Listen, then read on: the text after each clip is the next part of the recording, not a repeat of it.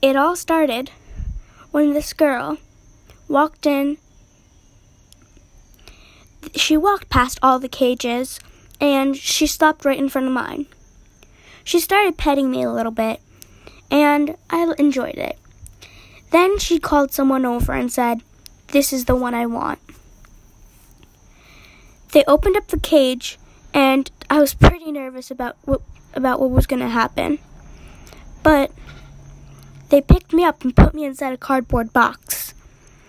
I was really scared. I didn't know where I was going. Then it took a little bit, but then I got picked up and started moving. There were little holes inside the box, so I took a peek outside.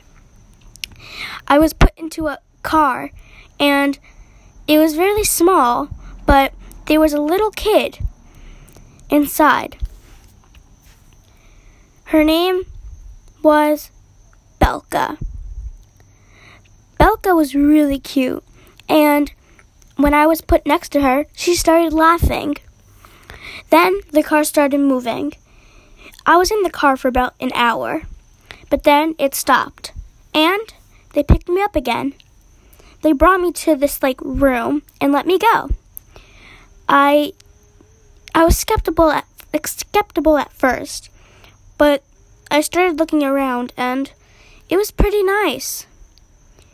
The walls were gray, and the walls had little specks of black in it, and it looked like cat food. So I immediately jumped on it.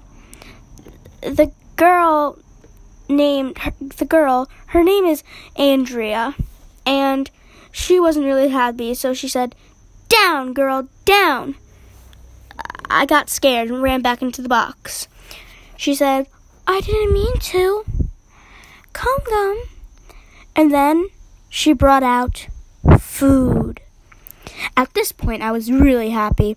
They gave me food. I was really excited. But something looked weird. In this room, it was only a bed that was dark red with little cat faces on it, a food bowl and a water bowl, which were green with little flowers on them, and a mysterious-looking doorway. And it was always shut half of the time, but there were also a lot of toys. It took me a few days, but then I got used to it. But then the mysterious door opened, and it was so big. When they opened it, I saw a bedroom. The bedroom was humongous, and it had a lot of corners to rub against. So immediately I started looking around, and it was a pretty nice place if you ask me. But then something happened. All of a sudden, this big creature just ran in from the outside door. I immediately freaked out and started jumped on the bookshelf. This creature was barking, and I didn't know what it was. So I got really scared, and I started getting higher and higher. But it followed me. And it wasn't barking, it was meowing. It's another cat. So I stopped and got really close into a corner, and the other cat says, "Well, hi. Wasn't expecting to see you around here. I guess they got another cat, huh? What's your name?" And I said, "Oh, my name's Zoe." The cat was brown, and it looked like a tomcat. And the tomcat says, You say, my name's Gabe, and I was the first one here. Don't touch any of my stuff. You got it? Got it. Sorry to bother you. The tomcat darted away. And I didn't come out of that corner for about what seemed like an eternity. But my owner says only like an hour or two. She's lying, of course, but whatever. Eventually, I started looking around. And there was that mysterious baby again. Her name is Belka, so I jumped on her lap. She started laughing and started petting me, and I enjoyed it. So I curled up in her lap and fell asleep. I woke up and saw that she was sleeping too.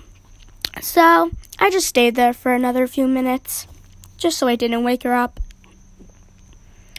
Then it started to get dark, so I started heading to bed. But then I started hearing my name called. Zoe! Zoe, come here, little one, come here. So I started following the sound. And it led me to a giant room. Another giant room. But it was the same room that I went into, but it was a lot different. And there was Belka in a little crib-like jail thing that I was in when I was in, and Amanda was also there, and she was like falling asleep, and Amanda goes, Zoe, jump up here, come jump with her, Belka.